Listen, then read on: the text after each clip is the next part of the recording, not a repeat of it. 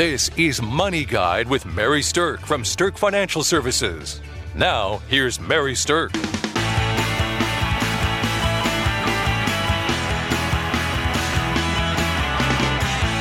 Welcome to Money Guide with Mary Stirk, and today's topic is the investor's journey. So, through our lives, we all go through different phases, and money plays a role in each of those different phases.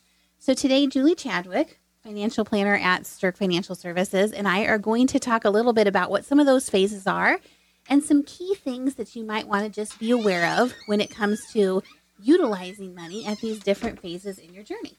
Some of the things you might be aware of and some of them you might not be. Exactly. So let's dive right in. So when you think about the first, I guess, really big phase in somebody's life when it comes to money, I would say that's getting your first real job. Right. Sometimes you're working just for the chores around the house, but sometimes it really comes to when it's your job, your first paycheck. Exactly. And along with that first job often comes a set of benefits. And this is probably the first time that you would have ever dealt with anything in the benefits world. So you're going to be exposed to things like health insurance, group life insurance, and of course, the Mac Daddy of them all, your first 401k. I remember back when that was first, I was first exposed to that, and I was like, okay, this is a big deal. Now what do I do with it? I really liked that thing that was the match. Yes. I'm like, oh, if I put money in, they're going to put money in. This is awesome. That I understood really well. Yeah. And then I realized, oh, wait, I don't get that really until I'm 59 and a half. I feel like that's a long time away. Then it really wasn't that exciting anymore. Exactly. But the thing about starting your first 401k is that the very best advice we can give is to make sure that you actually do maximize it. And when I say maximize it, I mean that at this very initial step in your investor journey, making sure you do put in enough of your own money to capture the match from that employer. It's free money, it's your money, and it's something that can build and grow for you over time. And the impact of the match and your early contributions in terms of what they can create in the long run for you in your life is really kind of magnificent. Right. So if your company's out there saying they're matching 3%, then you at least better be putting in 3% of your own. Exactly. All right. A next step in an investor's journey frequently is getting married. Now, some people delay this until later of life. Some people never do this. But getting married is often a really big step in somebody's investment journey. And it's funny to think about marriage as part of a money conversation, but the truth is that much of the discussion in a marriage surrounds money because of what money is providing for your family. So I would say that one of the best tips that we can give for someone that's in that stage of their investor journey and is getting married is to make sure you're having money conversations with your prospective spouse. Right. You want to know and understand if they're savers, if they're spenders, what their money history kind of was, because that's going to all encompass what you do together. Right. And here's the thing is that you grew up with your own money experiences and your prospective spouse grew up with theirs. They are not the same. And so what that means is that you bring different experiential viewpoints to the marriage and what you think is normal and right about money.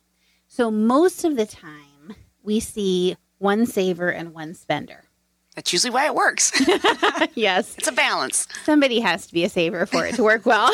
Sometimes when we see two spenders, then you can see that there's going to be kind of an issue. But one saver, one spender oftentimes seems to be a good balance for people. When we see two savers, then those people really do a great job of, setting back money and buying things on pace and different things like that. But the main thing is to have those money conversations. I think they say that the biggest fights in marriage are about money, family, kids, money, things like that. So if you can avoid some of those fights just by having good conversations ahead of time, that's really going to be in your favor. Okay, Julie, so tell us about what the next thing is in the investor's journey. The next big journey after, let's say you're getting married and you've talked about the money, now what are you going to do? You got to buy the home. So That's it's the right. first home. The first time home purchase. And that's going to be a big portion of your money. You're going to be looking at a big mortgage payment. Right. Now, there are some good standard tips about your mortgage payment. And really what you want to try to do is keep your payment at or below 28% of your net income. So whatever you and your spouses, or if it's just you, whatever your income is, your net income, you really don't want to spend more than 28% of that on housing.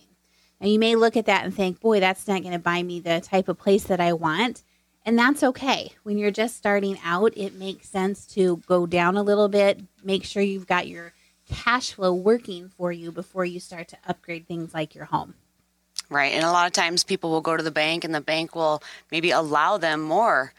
And they think, well, the bank's allowing me that. Maybe I should maximize all that. Not always the best idea. So it's self-discipline and making sure you're staying within those boundaries that's going to help you be successful. Yes. Do not let the bank dictate how much you're going to spend. You should make that decision ahead of time. Right. All right. So you've made it this far in your investor journey. And guess what? About this time, most people now have their first significant job change. So time to get a different job, maybe a job that has bigger paycheck, better benefits, and things like that. And guess what you're going to be faced with? A decision of what to do with your old 401k. So you've been doing really good with that 401k, and you've been keeping the company match, and you've been putting money away, so you've built a pretty good nest egg there. Now that you're moving to a new job, people always struggle with, maybe it's not big enough to worry about rolling over, or should I just cash it out? You know, what's the best thing for me to do? I see a lot of people make that mistake early on in their lives. They think, oh, this is only a few $1,000s, or it's $8,000 or $10,000. It's not really going to make that much difference in the long run. But the truth is that it does. The compounding interest that it's going to grow at is significantly high. Plus, the fact that if you cash it in before retirement age, you're giving up almost half of it to taxes anyway and penalties. Exactly. So think about it this way. There is a fun rule that's called the Rule of 72. And this is my favorite rule because it's all about how fast money can double. And I don't know about you, but I like the idea of money doubling. So if you take the number 72 and you divide it by the interest rate that it earns, that's how many years it will take your money to double. Okay? So let's just kind of play a game with this. So let's just say in your first job, you accumulated $10,000. And we do the rule of 72. And in that, we find that maybe you're making a 10% interest rate. Now, that's aggressive and that's high. I'm just using this as an example. Easy math. Yes, exactly. But if we take 72 divided by 10% interest, it means it would take 7.2 years for your money to double. All right, so your 10,000 in 7 years could double to 20. In 7 more years, double to 40. In 7 more years, double to 80. And in 7 more years, double to $160,000. Now, if you're kind of following along this investor journey and this really was your first job and you were in your early 20s with this, I just hate to tell you this, but you probably have a few more 7-year periods where this money can double. But you got to give it that chance to do so. Right. So even if you go 7 more years out, that's $320,000 now. That what you're thinking might not be that big of a deal because it's only $10,000. And if you cash it out, you'll get $5,000. You know, the difference between that and the $360,000 maybe it could grow to in your lifetime, that's a big deal. Right. So if you look at it in that perspective, it's a little bit easier to say, absolutely, just stick with the discipline and roll it into the new IRA that you have. Yeah. So you can roll it into a new IRA or you can roll it into your new 401k or your new job.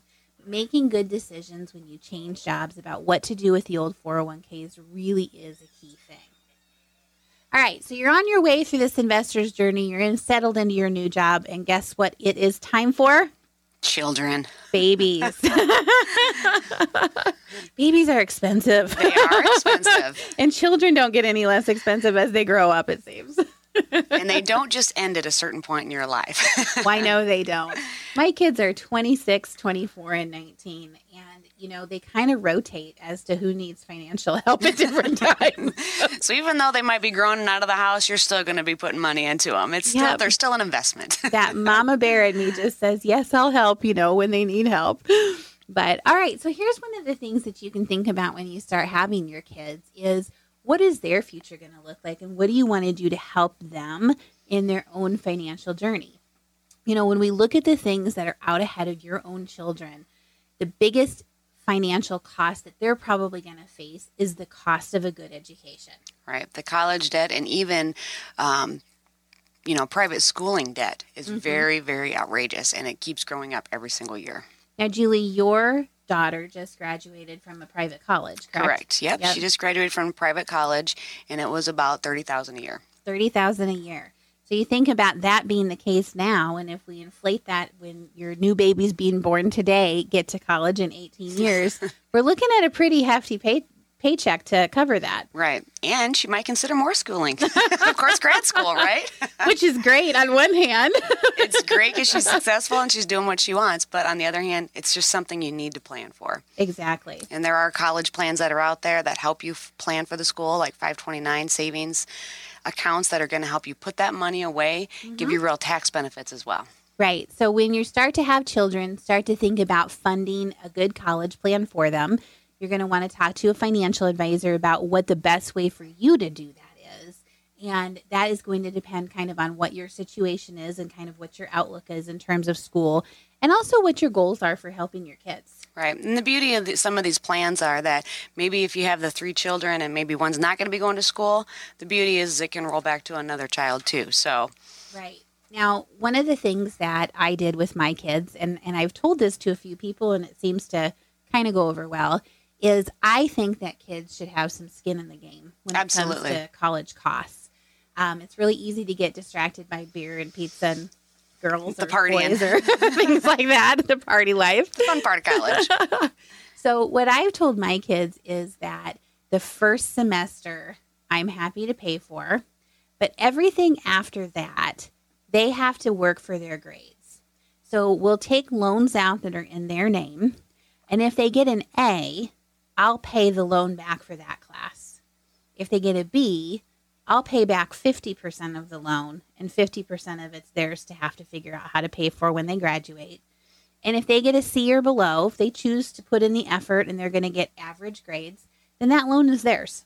Right. I'm not going to be there to support financially an effort that is only getting to a C level. It's just kind of insurance for yourself and also good discipline for the children as well. Yeah, and I think that puts you both on the same page with the right agenda of, yes, we want you to get an education and we want to support that, but you have to put your own effort in and help support yourself with this too. Right. And it's good life skills for them too, because if they go out in life and they never paid a bill on their own and they all of a sudden have some debt out there or they want to get a loan, they have to understand how that works. All right, so we've gone through in the investor's journey having your first real job, getting married, buying that first home, changing jobs, and now having children.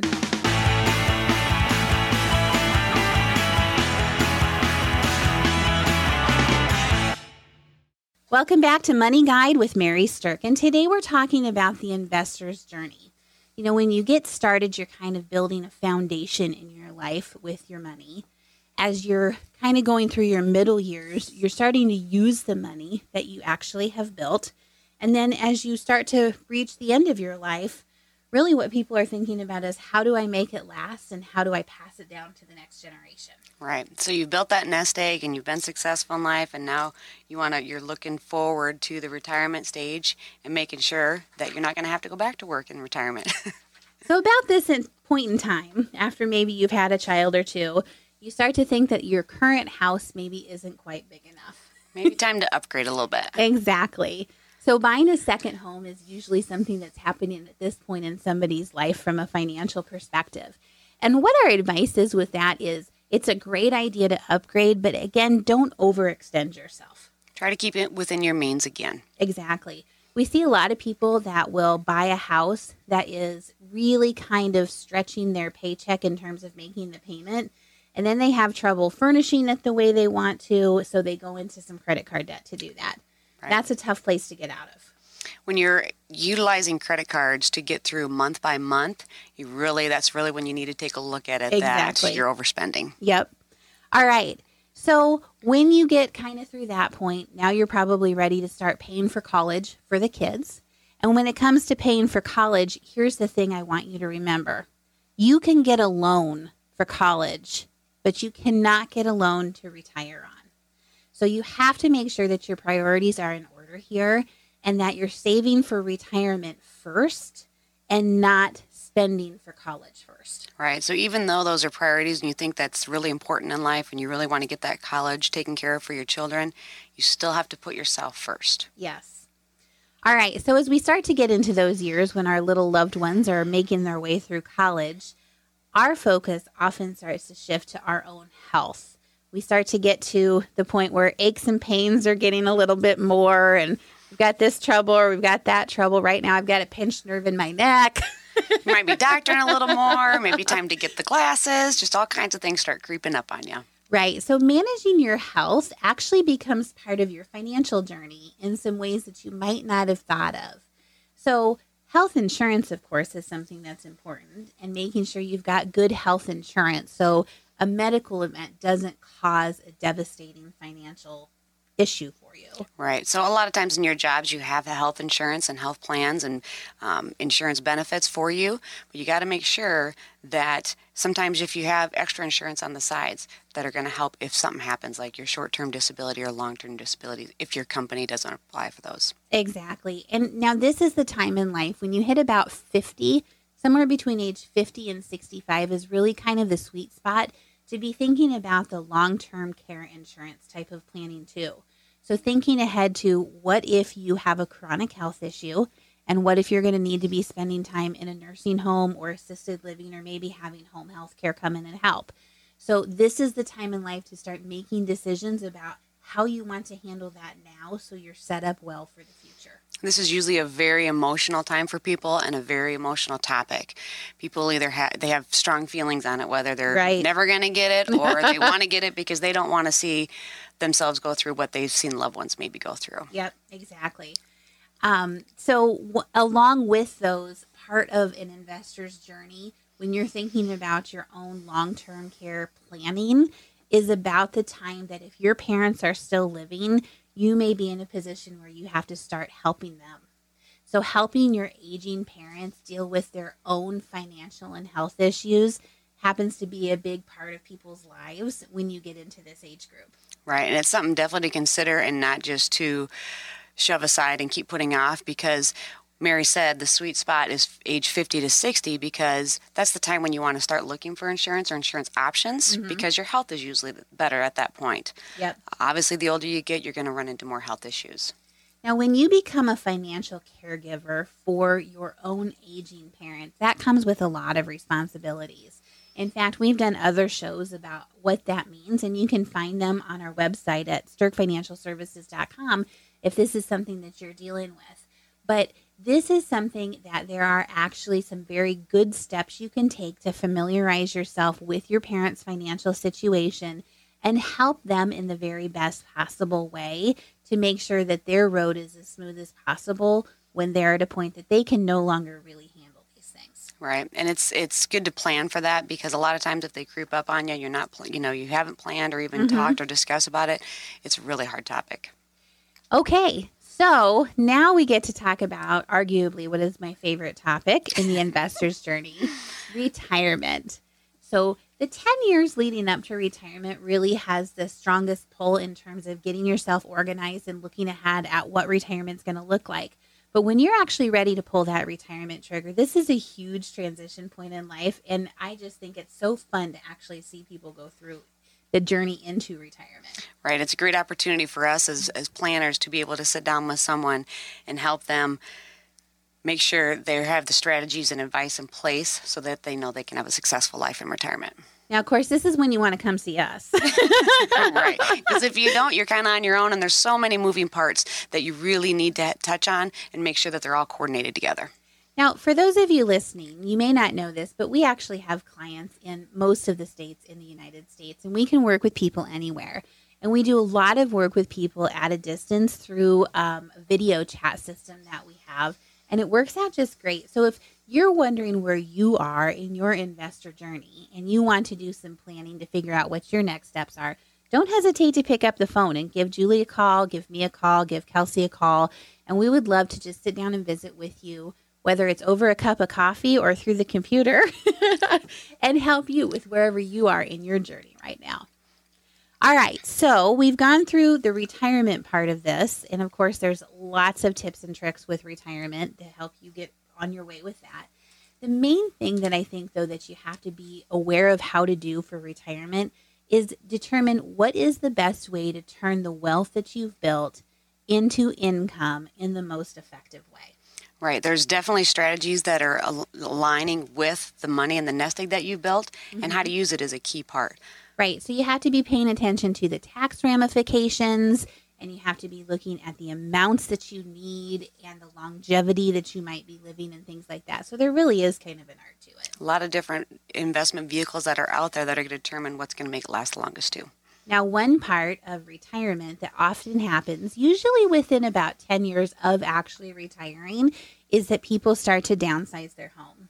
So it's kind of funny, like this home has come up now 3 times, from buying your first home to upgrading your second home and now to downsizing your home.